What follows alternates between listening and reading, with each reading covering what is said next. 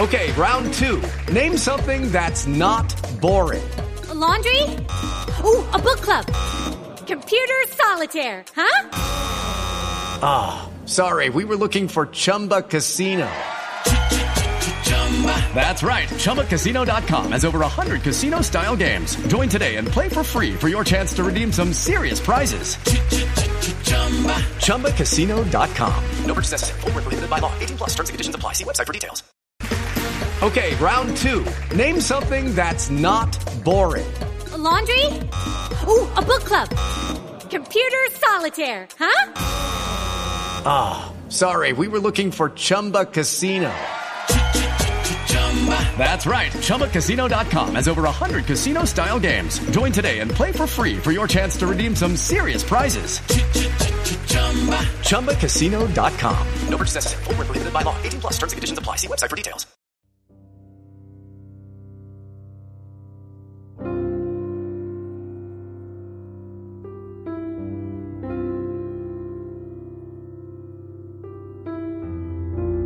It was just before 7:30 p.m. on February 9th, 2004, when Maura Murray was last seen. Her car was found damaged, locked, and abandoned on Route 112 just outside of the White Mountains of New Hampshire. Her disappearance has haunted and frustrated family, friends, and a community of people searching for the truth.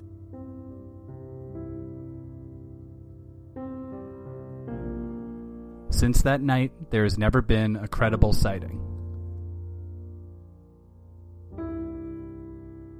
You're listening to the Missing Maura Murray podcast.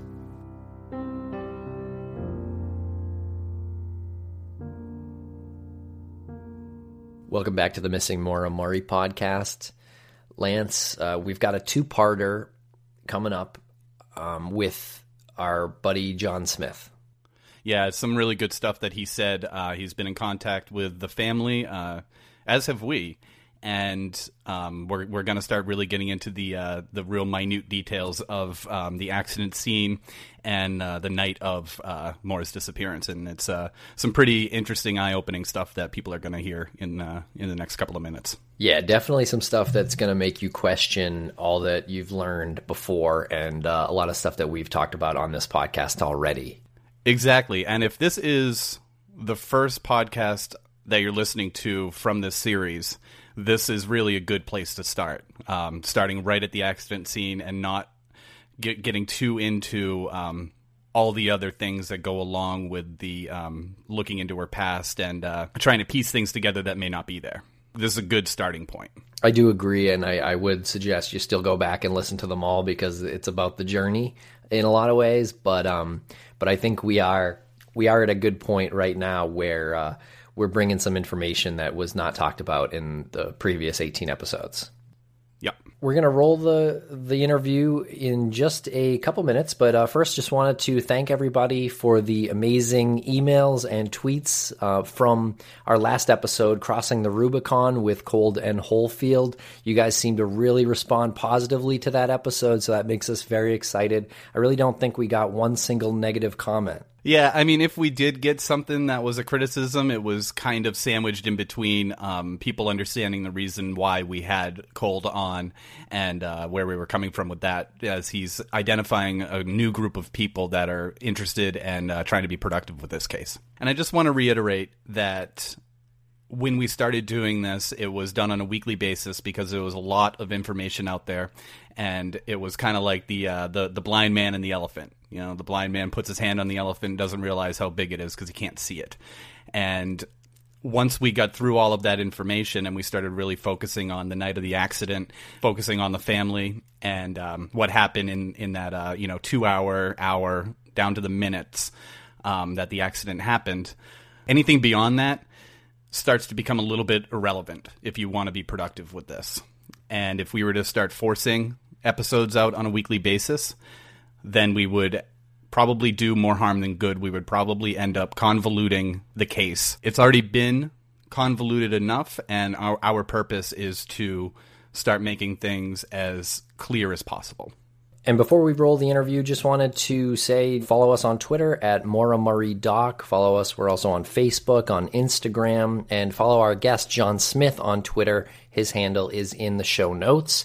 And for information on the case from the family, please follow at Maura Missing on Twitter.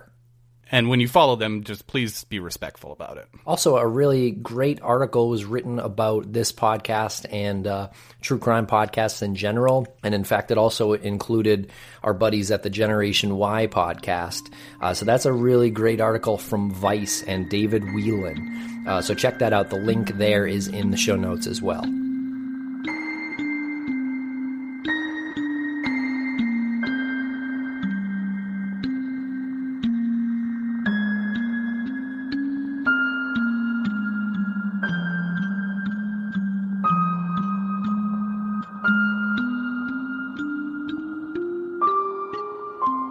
Hey, John, how's it going? It's going great. It's been a pretty warm week up here this week, and we've been enjoying that. No snow yet, and I'm loving it.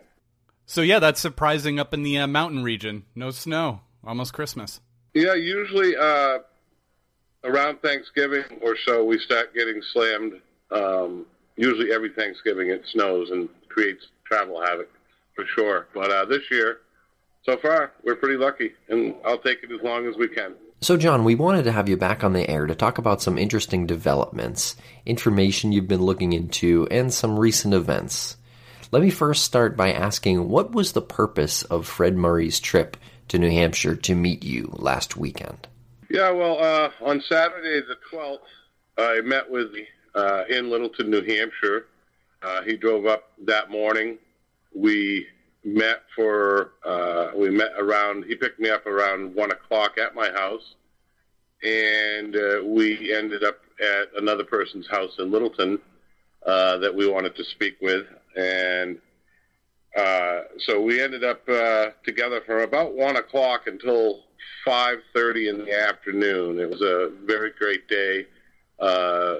Hadn't seen Fred in quite a while, and this would be the first time that he would be meeting my psychic friend up here, who, you know, of course I won't mention his first name. I call him Greg just to keep him in the dark. But anyway, that was the basic mission, was for Fred to come up here to meet this psychic and see if there was any information we could pull to help solve this case. Now, just to give you a little background on Fred Murray and psychics, you know, he's pretty much like, you know, could just toss him off to the side when we first started this whole thing. The family and myself dealt with them quite a bit. I've dealt with about 6 different psychics over the years. Now, there is some speculation, or I'm sorry, there is some talk out there right now about how your podcast and the people, some of the people you've had on, has been disrespecting the Murray family by the way that we've been doing what we're doing. Just some of the podcasts aren't supposedly up to the viewers' snuff compared to, and they think that we're not being respectful to the family. Now, I just talked to Fred Murray on Saturday and about all this, and in speaking to him, I found out that, you know, as long as we are doing this in a positive light, he has no problem with what's happening. And as far as the psychics go, which people were really getting on to us because you had a psychic on your show, and they, you know, started putting you down for that. All right. And that was disrespecting Fred as well because we brought a psychic in. Okay. Fred Murray has no problem with using psychics if it will help to find his daughter. So anyone out there that wants to dispute that, they can't anymore. This is direct from Fred Murray just a few days ago, and he will accept and take any information that will help him find his daughter. To continue, the meeting went very well. I really can't say a lot about what we discussed as far as psychic-wise, because there was some information brought out that validated that this psychic person was real, stuff that only Fred Murray would know personally about him, his family, deceased family members. And, you could see Fred, going, wow, this is really intense. And, so I can't really go a lot into what we discussed, but after we got done doing the reading, which he was very impressed with, we discussed the case quite a bit. And we didn't discuss it too intensely in front of the psychic because I don't want to taint any of their information. And in fact, my psychic friend Greg got up and left the room and went away for a little while so his wife could discuss it with us and everything. And she tries to, he hasn't seen videos or anything. He doesn't pay any attention to any of the stuff that's online because he doesn't want to, put any information into his brain that doesn't need to be there. He wants to be fresh. So, like I said, we discussed quite a bit of the case. We discussed quite a few of the players.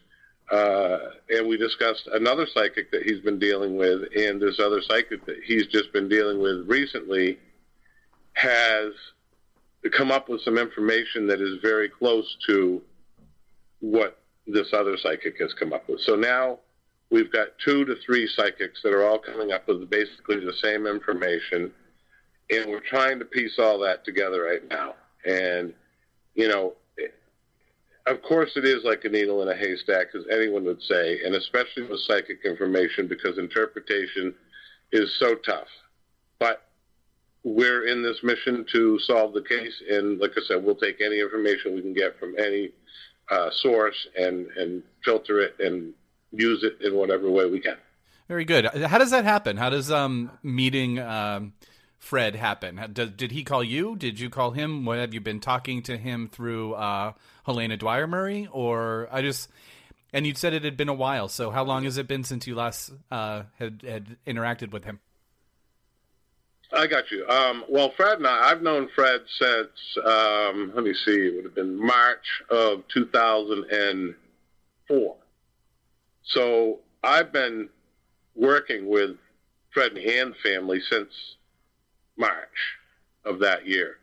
I offered my services earlier than that, but that was when the New Hampshire State Police came in and told me that I was interfering with an investigation and told me to back off. And so it was about a month later, I believe, probably around March 20th or something like that, that I offered my services again to Fred. And that was when we got, that. So I've been friends with Fred now for that long, friends and the family. I think people would be surprised to know that you guys are both into psychics. Because like I said, I never was up until 12 years ago when I first started working with them. And I mean, I'd had a couple psychic readings before that, but it just never was by anybody that I thought was very good or professional. It just didn't really validate anything for me. But, like I said, Fred in the beginning wasn't as receptive to it, but now he is. And I have to say, it was strange sitting at the table with him, and knowing his skepticism, you kind of, I was kind of looking for trademark signs on his face of like, what the fuck am I doing here? But no, that's not what happened. And like I said, it was great. It was, he ended up, loving the people. And, he ended up giving them his telephone number, which does not happen. Fred is very, very protective of that because of everything that's been going on. So, there was a positive connection there. Definitely a positive connection. So now he was on, he did the Unsolved clip, which was about 5 minutes long. We watched it. It was really good. It was really interesting to see. I don't know. It kind of struck me. It was very raw and powerful to me.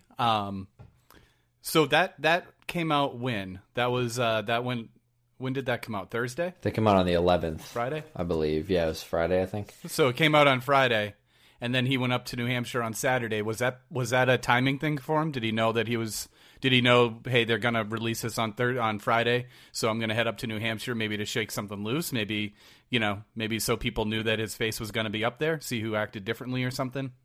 Right.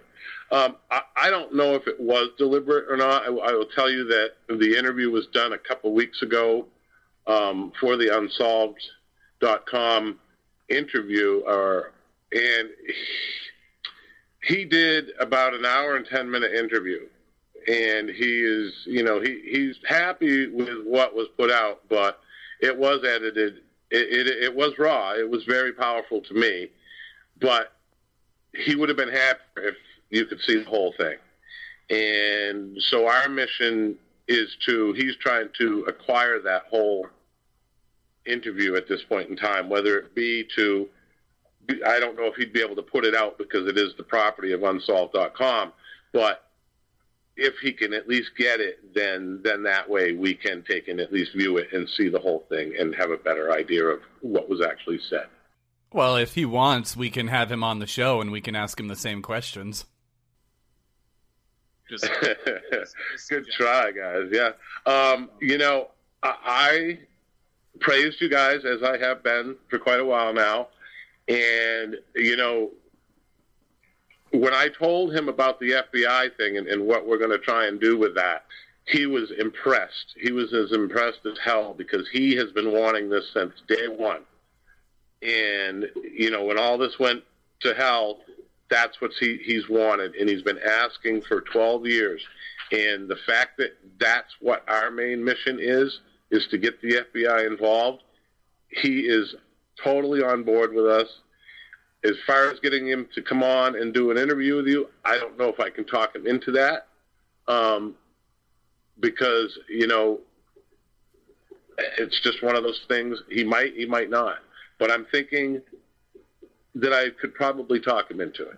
Was your time with Fred specific to just the psychics, or did you do any other investigation? Did you go to the accident site? We did not. The whole time was basically spent with the psychics, other than the ride to their house that I was with Fred, and then the ride back to my house. And we sat in my driveway and talked for, about 20 minutes or so about the case. Talked about how we thought things were going. Of course, pretty, good on this aspect, but slow on any real information coming in, of course. But, again, the biggest thing I think you all have to realize is that this is a man who is determined to find his daughter. He will never quit. And he, like I said, he misses his buddy. He wants his buddy back. And whether it be, one way or another, and that's what he said, he knows at this point in time it's the other. But he said, I just need to know. He says, I can't die not knowing what happened. He says, because I just feel like I've let her down. That's interesting because the Boston Magazine article, I think, had him quoted as saying he was ready to go to his grave not knowing what happened. Did something happen in the meantime? And I mean, of course he wants. I don't know if he was. I guess I'm asking if you think he was misquoted in the Boston Magazine article, because it really made it seem like he was kind of resolved to the fact that he would never find out the truth. No, I believe that he was misquoted in that. I believe it's what I just said. He will go to his grave looking for his daughter. Yeah. Okay. It could have been an interpretation thing too. I could have misinterpreted the way it was worded. Is he pretty much done with law enforcement? I can't imagine the frustration he must have. Has he pretty much written off local law enforcement? Yes. Yeah, local law enforcement, as far as town of Haverhill, New Hampshire, and New Hampshire State Police. He is pretty much written off. The New Hampshire Cold Case Unit is where the case lies now, and they're part of the New Hampshire State Police. And we're not saying that they're not doing anything. We are not saying that, but there's things that are known not only by us but by them that should throw up red flags and should create this investigation to move in a more positive direction. But for some reason, it's not. There's something holding it back. Now, what Fred Murray believes this is believes that there is some type of cover-up. So I'm not the conspiracy theorist that everyone thinks that I am. I am somewhat. But Fred is on the same page as I am, and I have not directed him in any way to think this way. He has thought this since the beginning himself. He's a very smart man, very knowledgeable, and he knows that from night one, from minute one, that something was not right, things weren't done right, and he wants an investigation that will prove these facts.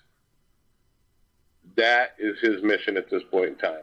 And he knows that the only way that that can be done is by, like he said from the beginning, we need the FBI.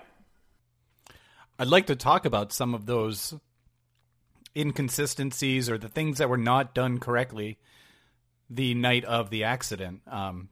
We've learned things over the past couple of weeks that either suggest complete ineptness on law enforcement's part or a conspiracy. And you said the word conspiracy theory, and everyone puts those two words together. But when you look at what happened that night, it's not a theory. It's either a conspiracy or it's complete ineptness. I think the conspiracy, too, I would just like to add, isn't necessarily... what we're saying isn't necessarily, the cops killed Maura and they're covering up after one another. No, I suppose it could be that, but I don't believe so.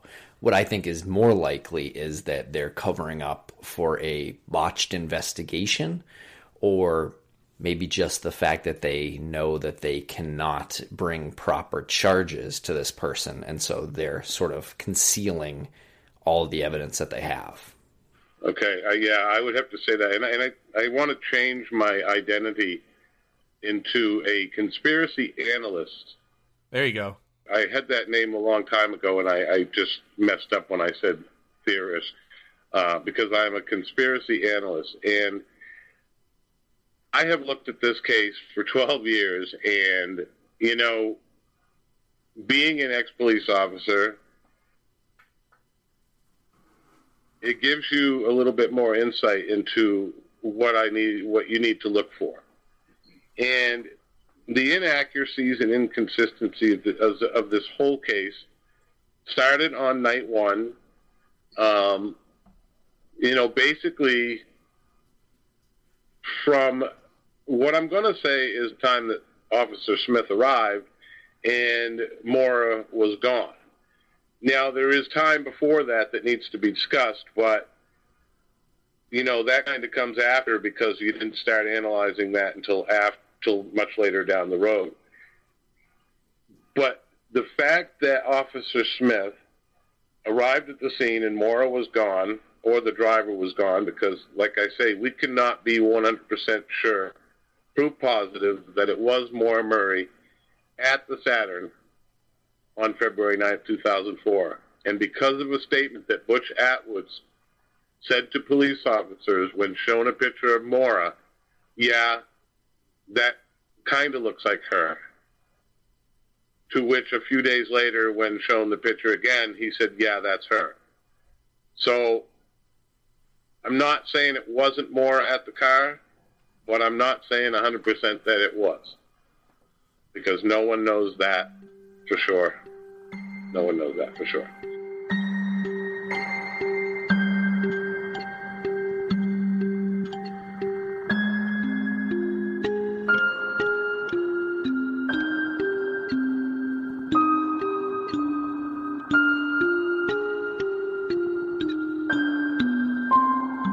And then we have the accident report that states that the Saturn came around the corner, spun out, hit a stand of 3 trees, and then was jettisoned back out into the road and ended up parallel to the road, headed westbound in the eastbound lane.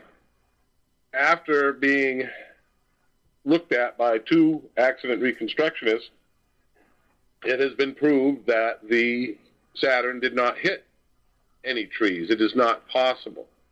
It is not possible for that to have happened. The object that the car hit was a stationary object or a solid object at exactly the height just above the headlight that pushed the hood back in and did that damage. So this is our inconsistency. This is our first big inconsistency, or inaccuracy. Inaccuracy is what that one is, because now we know that the car didn't hit a tree. So then we have a rag being found in the tailpipe of the Saturn. And the rag was first spotted by Dick Guy, the EMT. He's the first one to have noticed this. Now, EMTs were only on scene for 6 minutes, which is a very odd thing to say the least. And something that has troubled me for quite a while is this other thing, is that Officer Smith, Haverhill Police, was toned out at 7:46. My issue is that when Smith was toned out, he was the only one toned out to the scene. Now, you have an accident that has possible injury because the person calling in does not know if the person is actually injured. You have an accident that's on a dangerous blind corner at 7 o'clock at night in the middle of February, so it's darkness. So they have no clue as to whether there is any fluid leakage or whatever. So it wasn't until 13 minutes later that fire department and EMS were toned out. So it makes no sense why they would do that, because why would they not at least tone out the ambulance? Because you know you have a person there with unknown PI, unknown personal injury. At least police and EMT should have been called out at the same time. And why they weren't is a big problem to me. Fire department, I can see being called out a few minutes later once the cop gets there and says, yeah, we have fluid spilt, we need you here, or whatever, we need you for traffic patrol, anything that could help. Yeah. So, that's another thing that has always been a big problem with me. Also, Officer Smith, when he found out that the rag was in the tailpipe, after he had, I believe that was after he had talked to Butch Atwood, went to the Westman's house, which is Faith Westman, the 911 caller, to ask her if they knew where the girl from the accident had gone. And in stating that, they also said to the Westmans there was a rag stuffed in her tailpipe. Now, I don't know why you would ever say that. Why you would feel the need to tell the Westmans anything about what's happened, and especially that's like oh yeah, the car spun out, that's one thing. But to say something is odd. The first oddity is the rag being in the tailpipe. The second oddity is them telling Cecil Smith, telling the Westmans that it was in there. It's like, to me, he was planting the rag seed, is what I'm going to call it. He wanted someone to know about that rag in the tailpipe right now. Cecil Smith telling the Westmans that there was a rag in the tailpipe. Where did you get that information from? That information came from the Westmans when I interviewed them in 2005. I interviewed them 2 times. Once was in 2004, late 2004, and one was in the spring of 2005. And both times, they pretty much told the same story. Their story has never really changed other than the cigarette thing. That's the only thing that has really ever been inconsistent with their stories. But they told me that he came to the door, asked where the girl was, and said, there's a rag stuffed in her tailpipe. And it just blew me away that they would say that to her. There's no reason to give, these people who live on the corner, there's no reason to give them that information. So, yeah, in my mind, I think they wanted people to know that happened. And to clarify, Cecil Smith was the chief of police at the time, and he was the first person at the accident scene. Can you talk a little bit about the conflicting reports from the eyewitness or eyewitnesses about the police SUV that was at the accident scene at the time? Yes, and just to correct you, at the time, it was Jeff Williams, and Cecil Smith would have been the next officer in line. He would have been the corporal, or whatever that is. So what happened is we have witness statements, which I've done a couple of timelines on my blog, that really go into the whole time just with the police and the 911 caller witness statements. And then I made up another one of the passerby witness statements. So between those two, this is what I've come up with. And I just want to say first off that both of the witnesses are professional people, older. They're not, I don't think they're devious in any way. They wouldn't be lying to us. I don't know why they would tell us anything different than, the truth when asked. So I just want to clarify that first. So we have our first witness, which I have to call Witness A because she does want to remain anonymous, but she works in Woodsville. She was working on the night. She works at a professional building in Woodsville at the just about down in the center of town. So not, pretty much in the center of town. So what happened was she left work at about approximately 7:10 to 7:15 that night. And she had left early because she was supposed to have an appointment, and the person who had the appointment didn't keep their appointment, so she waited the 15 minutes, didn't hear from him, and just decided she was out of there. So she left. She took, from Woodsville, she took Swiftwater Road, which is by Cottage Hospital off of Route 10. She took that and was driving on that road. The speed limit's about 35 or so, and she was passed by a black and white SUV, blue lights on, with the number 001 on the side. She was passed by that vehicle going the same direction as she was, which would have been basically east toward Route 112. She passed by that, and then she continued on her way, and when she got to Route 112, she took a right onto Route 112 and went east towards the accident scene.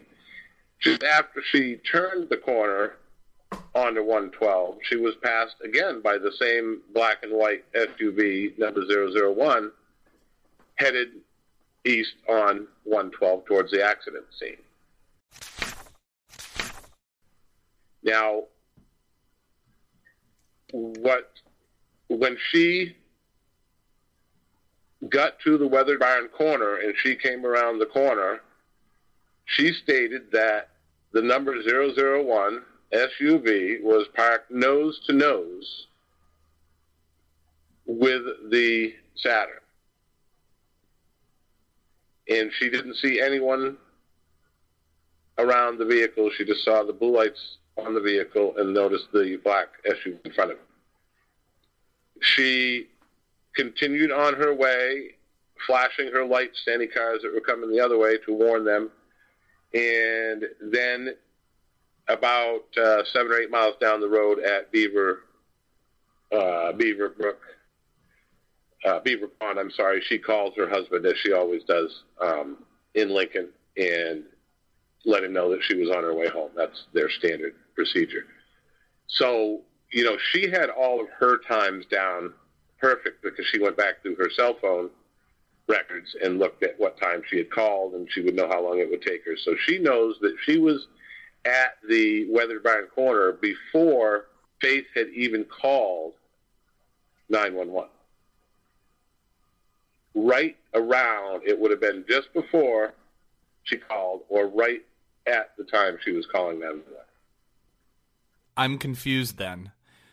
So if she sees a police officer, an SUV, parked nose to nose with the lights on right before or around the time that Faith Westman calls 911, why would Faith even call? Why you see what I'm saying? Faith should be saying on the phone, there's an officer at the scene, or there's already police at the scene.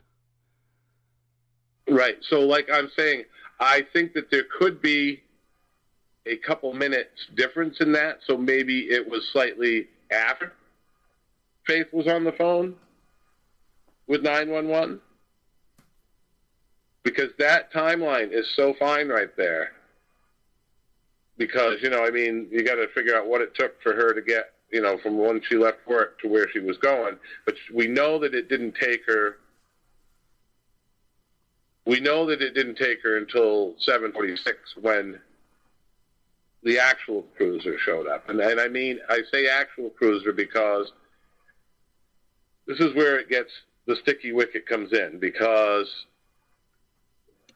there is no buddy, Butch Atwood or the Westmans, Tim or Faith, who have stated when asked what cruiser came to the scene, they have all said the sedan, number 002, not an SUV. They were adamant that it was not an SUV.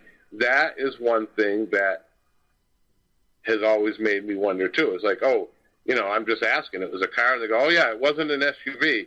So to me, that kind of portrayed some type of, standoffish thing of, no, there was not an SUV here. No, never.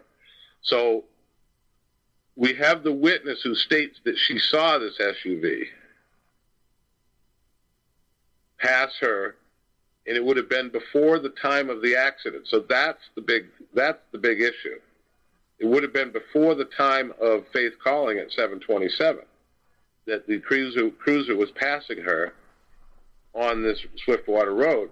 And if there's no call on the police log, where was the police officer going? Who was this police officer?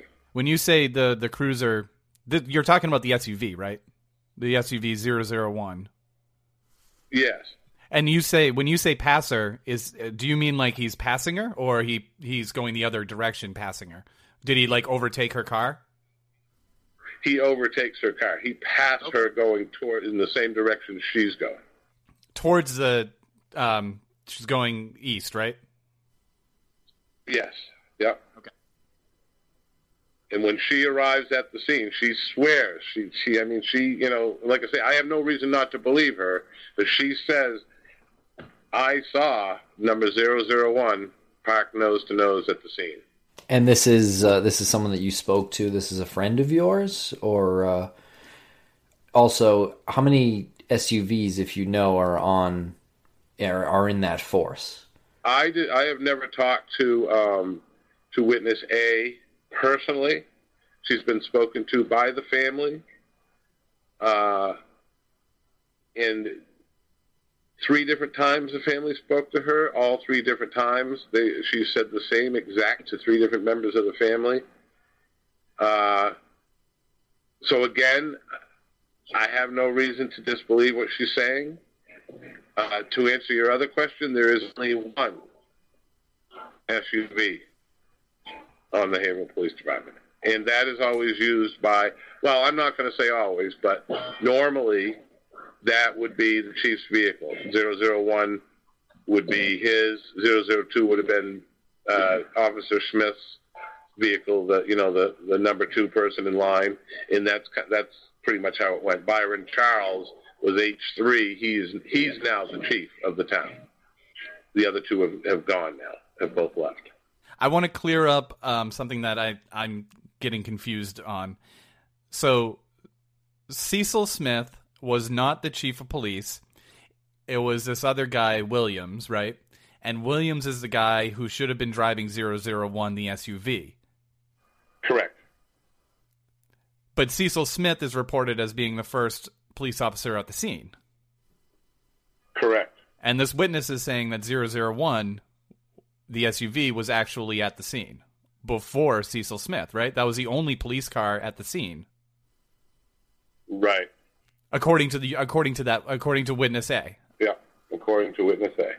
This is even further confusing the entire, because what I really want to do is focus a lot on the accident scene and the minutes and hours that are on either side of it, and it's this like seemingly magical moment in time, and it's becoming more convoluted with, I mean, Faith Westman definitely would have said there's a police car there with the lights on if she decided to call the police anyway, if there was a car there. So it had been her phone call, the chief of police at the time, then the witness goes by, and then Cecil Smith shows up.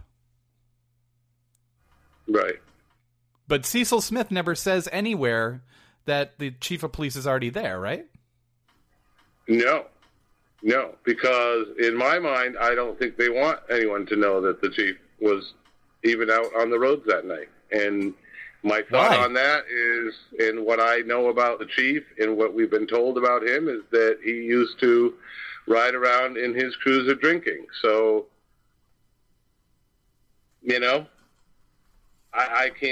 I'm not saying one way or another that I can guarantee that he was driving the SUV that night, but normally he would be. Now, the other thing that we have to remember, too, is now once Butch Atwood came along and he spoke with the driver, once he pulled away, Faith Westman still sees a person by the car. Right, the flurry of activity at the trunk. Right. But Faith Westman never sees this person disappear in this very short period of time that you were just telling me about, right? That you just mentioned. In this very short period of time, conveniently, Faith Westman is not watching the scene to see what happened. Now, if she walked away towards Butch Atwood would have seen her. If she walked the other way towards the west, police or fire department or EMS would have seen her. If she got into a vehicle at the scene, Faith should have seen that happen. Faith does not know where she went. Let's talk about this timeline from the beginning of where it starts. And by the way, it's on your new blog. It's called diggingforpieces.wordpress.com. The timeline here starts at 7:05 p.m. and 2 people hear a scanner call. There's a car in a ditch on Swiftwater Road. Driver left in private vehicle, which is the way it's worded. Law enforcement, fire, and EMS called back to the station. So maybe we can just take this chronologically and break down exactly how this happened. Okay, so basically, I guess the easiest way to define this is that we have at least two witnesses that have come forward that heard the scanner call that night, and it was at approximately 7:05, within a few minutes one way or another, not 22 minutes. And because of those two phone calls, they heard what you just stated, that there was a car that had slid off the road in the ditch, a driver left in the private vehicle. And it was on Swiftwater Road.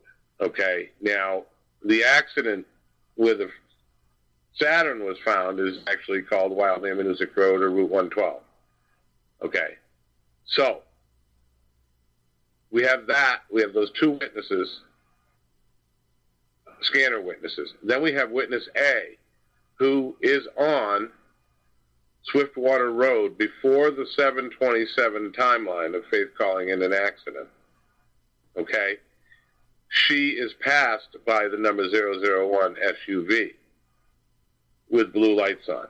So there is no call that is on our Grafton County Sheriff's Department records, but we know that it was heard by two people who were listening to their scanners, and we know that because of witness A, her testimony that says that when she was passed by that vehicle, it was number 001. It was before the 7:27 timeline.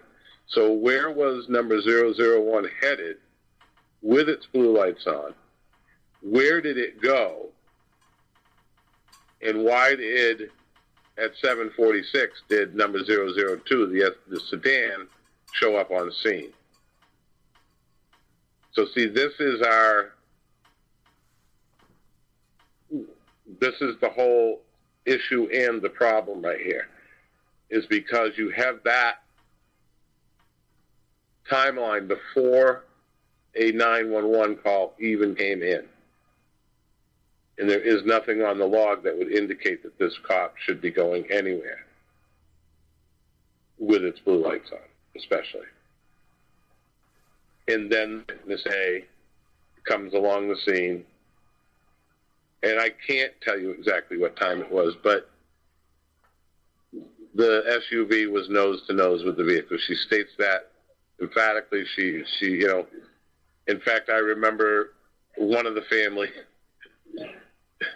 saying to her, "Are you sure it was an SUV?" And she was like, "I know what the fucking SUV looks like, So, and it had the 001 right on the back end of it. So, I don't know what to tell you guys. I mean, I wasn't there. I can say that. I was not there. I don't know. I'm only going by what Say has told us, has been consistent about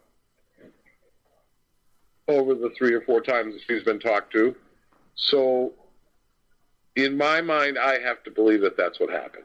Just to clarify, this passed by. So at about 7:20, witness A is passed by the 001 SUV cruiser heading east towards 112. The blue lights were on, but no siren was on. And then witness A loses sight. About 3 minutes later, witness A is on Route 112 at this point, heading east, and is passed again by the same SUV 001, also going east towards Weathered Barn Corner. And then witness A loses sight of car 001. And then witness A passes the accident scene at the Weathered Barn, near the Weathered Barn, and sees car 001, this police SUV, parked nose to nose with a dark car, but does not notice any people by the vehicle. Witness A proceeds east and calls home from Beaver Pond, as she always does, as you stated. And then it says here on this timeline, 1 minute later is when Faith calls 911 after hearing a thud and an acceleration. So is it possible that this SUV took off before Faith ever saw it? Well, that would have to be my guess without saying that the Westmans are lying. And I'm not saying that they are, but if that vehicle pulled up and they were looking out their window you wouldn't think she would call 911 if she already saw blue lights there. That's exactly correct. But if maybe she had called 911 just before, like I say, I think I adjusted that thing to put those times were within a minute or two, one way or another, because that's how close this is. But because, I'm going by this witness statement who says she left work about 7, 10, and 15, but she knows it wasn't any later than that because her appointment at 7 didn't show up. So, I'm going by that and giving her, a couple of minutes one way or another to decide that. So that could make sense that Faith was already on the phone when police showed up, when this other SUV showed up, and was only there very shortly and left the scene, is all that I can think of. And we are sure that this witness A is a reliable, credible witness, right? Because Faith Westman is documented as calling at 7:27, correct? And Butch Atwood is documented, or his common law wife is documented at calling at 7:43. So according to the documents, up until 7:43, no one has reported that there was a police car there. I mean, Butch was right there at the scene.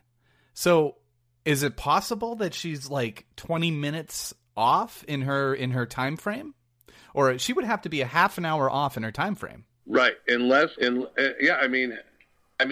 and then that would mean that that the SUV pulled up right after Butch Atwood left in his bus, and she drove by, which would put her at about 7:35. But then Butch backs his bus in and has a good view to the accident site, and probably isn't going to get out to tell his wife to call 911 or call the police because how long could it possibly take to back the bus in? By the time he does that, the Faith calls, the SUV shows up, he would probably go in and tell his wife, I mean, maybe not even anything at that point, right? Because there's somebody with the girl. Yeah, I mean, that's true. I mean, like I say, I'm going by witness, what they're stating, and I know it doesn't completely fit, but it makes me, I don't know. Unless she was off by that much, then that only leaves us, the only time that he could have been there was from the time that Butch went inside, because he didn't know that Faith Westman had called. Right. Butch would have no indication that Faith called. So if he went inside and her call went in at 7:43 and Smith shows up at 7:46, there's only just a few minutes for that to have taken place. If it happened in the 7:40 mark, let's say. You see what I'm saying? Right after Butch drove away, before he called 911, even if he was inside, because we've never been stated that before, whether, when Butch came back out to his bus, that cops were there. Right. Also, do you happen to know if Butch's bus was not just the inside, but the outside of the bus? Do you happen to know if that was searched, if that was inspected for any damage? And also, has there been any talk about the police SUV with damage on it? The only thing I can tell you about that is I know that Butch was questioned and given 2 lie detector tests, so I would imagine that maybe they did, do some looking at the bus. I would hope that they would have. If they gave him 2 lie detector tests, they must have had some indication that they needed to do that. Yeah, I mean, you would need some indication. I mean, he's the last person who saw her alive. He's the last person who actually spoke to her.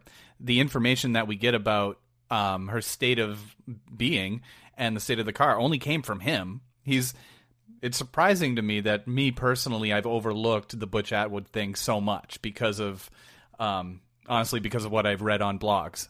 That, you know, forget about Butch Atwood. But when you think about it, my God, he's the one that's giving all the information. He shows up in a bus. I don't know. I don't want to say the S word. But you see what I'm saying? Like, this could be about as clear cut as possible. The guy failed a lie detector test. What's the S word? Right.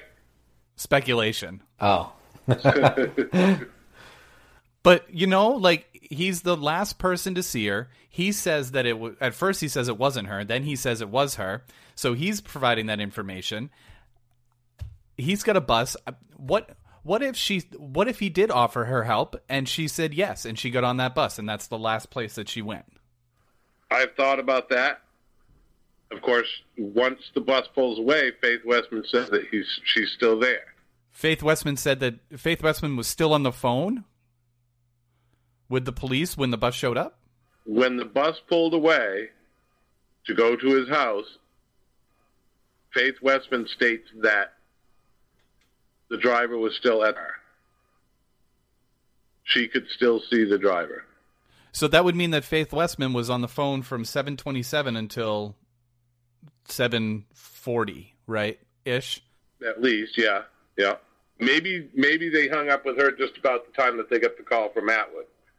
You know, said we've got somebody else on the phone that actually spoke with her. You know, so maybe they hung up just about 7:43 with Faith Westman. So why would people turn away from an accident scene right there? And I have an answer in my head. What do you mean turn away? You mean not look after you hung up? We keep talking about how there was this one moment in time where everybody didn't see, you know, everybody turned away and they didn't see what happened, and then she disappeared. Why, if you're looking at an accident scene and you're on the phone and you look away or you hang up your phone, why would you do that? And this is an actual real question. Well, my thought is that Butch came around the corner, hit the bus. She was on the bus, and Faith never saw her again after that. Is that what you wanted to hear? Because that's what I thought for a while, too. But no. I mean, that's good, but I would hang up. I would look away because the cops showed up. Because she has help. Then I would feel relieved enough to turn away and say, oh, okay, my call went through, the cops showed up. So that means she saw nobody take Maura or Maura run away up until the cops showed up. And again, I don't want to pull out the S word, but this is where we're concluding. This is where we're coming to. If we're going to break down like minute by minute the timeline. But this isn't really the S word, right? This isn't really speculation. These are witness testimonies that were given to the Murray family who have given it to John Smith. Why would that not be true? And those are things that the police talked with the Murray family about. I imagine that's the Murray family might have gotten it from the police. You know what? You're so right. At this point, when we're getting so minute in the details of the actual disappearance, we have to say, like, fuck the speculation. Fuck the people that are going to be like, oh, you're speculating. No, this is the point where you develop scenarios and scenes, and you try to figure out what the thing that happened, what makes the most sense. Yes. And it's what I need you guys for, is to do what you're doing to me right now, because I know that it is that close in the timing, and I need somebody to slap me around here and there to just put me back in my spot, because I know that scene that night, there's something funky went down there. There's no doubt in my mind. What happened, I do not know. I don't know who is covering for who, but unless, like you say, unless after Atwood left and he called 911 and Faith had hung up, there's only 3 minutes where, if, like you stated, witness A was off on her time and it was actually around 7:40 when she came around the corner and saw the vehicle nose to nose with it, no one would be more the wiser to not call 911 because Faith is already off the phone with 911 and the cop shows up. So Faith is just like, oh, the cops are here. Like you said, maybe Faith took her eyes off the scene because, but it was the SUV. It wasn't, that would have had been the SUV, according to witness A. Just want to move down the timeline a little bit here, and at 7:46, Officer Cecil Smith arrives on the scene and is driving Cruiser 002, and this is a sedan. And so nobody is at the car at this point by the time, supposedly. By the time Cecil Smith got there, Maura or whoever is not there. And Smith goes to the Westman and Atwood residence to ask where she is. And then we'll get into that, but I just also want to go to the last bubble here on your timeline is witness B, Susan Champy. She left work in Lincoln at 7:20 and arrived on the scene by the Old Weathered Barn at 7:50, which is right after Cecil Smith arrived, and noticed squad car 002, the sedan, Cecil Smith's, the car he was driving, parked near the Saturn.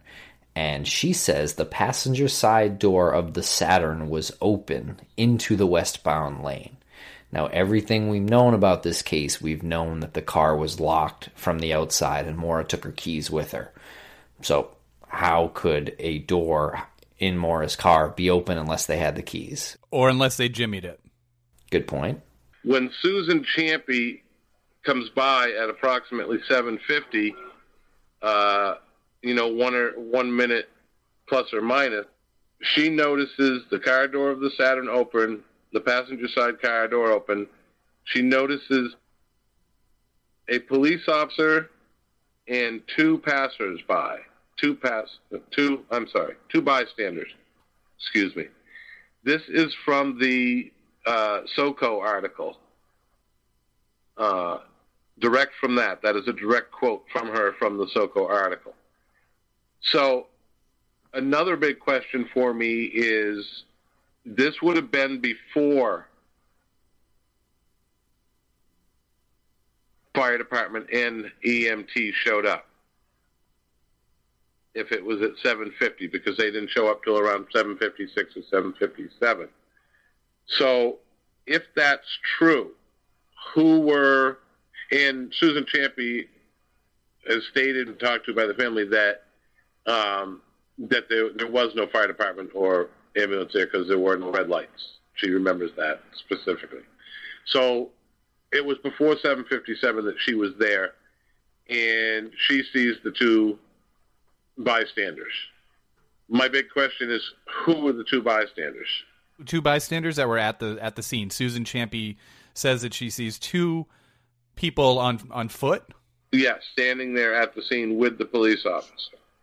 So my question would be, who are those two people? I have often thought that it was Tim, and because of that a long time ago, I've asked Tim, and he states to me that he never went outside that night, neither him nor his wife.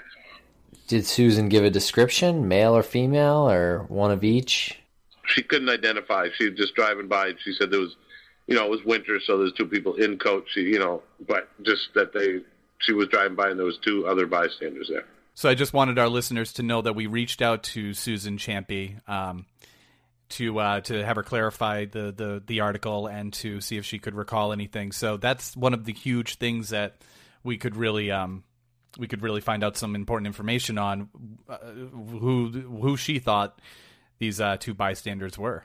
Because this is why we're left with this gray area, because Susan Champy, if you're listening, just give us a call, shoot us an email, and you don't have to come on the show, but just if you want to just leave an email and tell us what was there, we can put our energy and effort into something else, or into finding out those two bystanders.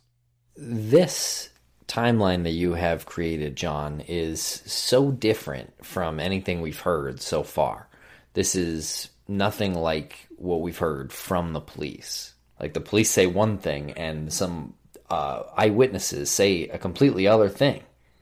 So you have to ask yourself, well, why are they so off? I mean, and that's what we have to do.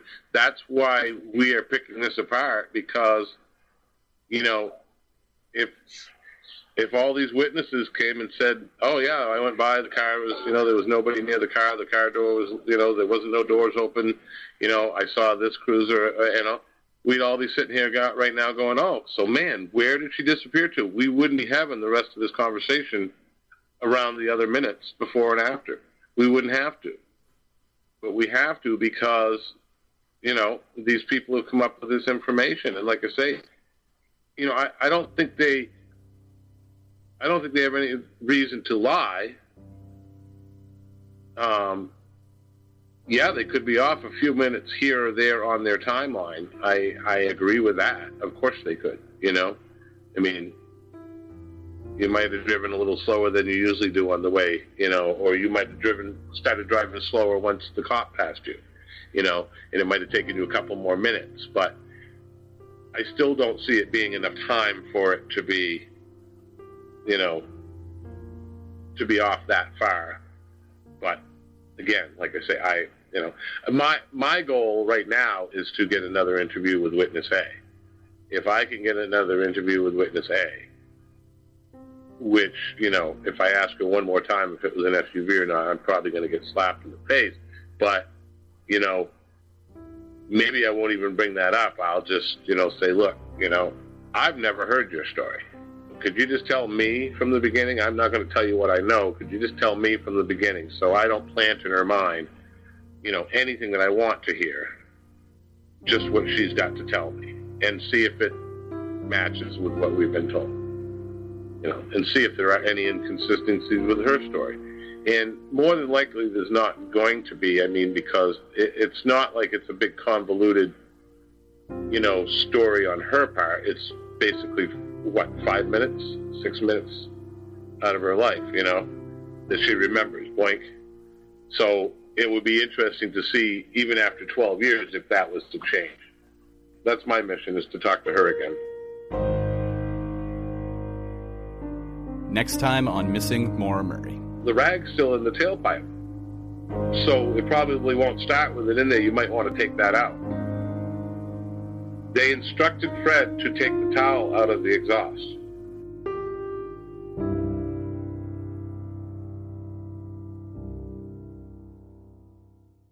Hey guys, it is Ryan. I'm not sure if you know this about me, but I'm a bit of a fun fanatic when I can. I like to work, but I like fun too. It's a thing. And now the truth is out there. I can tell you about my favorite place to have fun. Chumba Casino. They have hundreds of social casino style games to choose from with new games released each week. You can play for free anytime, anywhere. And each day brings a new chance to collect daily bonuses. So join me in the fun. Sign up now at ChumbaCasino.com. No purchase necessary. VGW Group. Void where prohibited by law. See terms and conditions. 18+.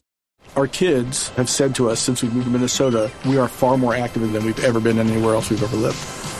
Moving to Minnesota opened up a lot of doors for us. Just this overall sense of community, the values that, Minnesotans have. It's a real accepting, loving community, especially with 2 young kids.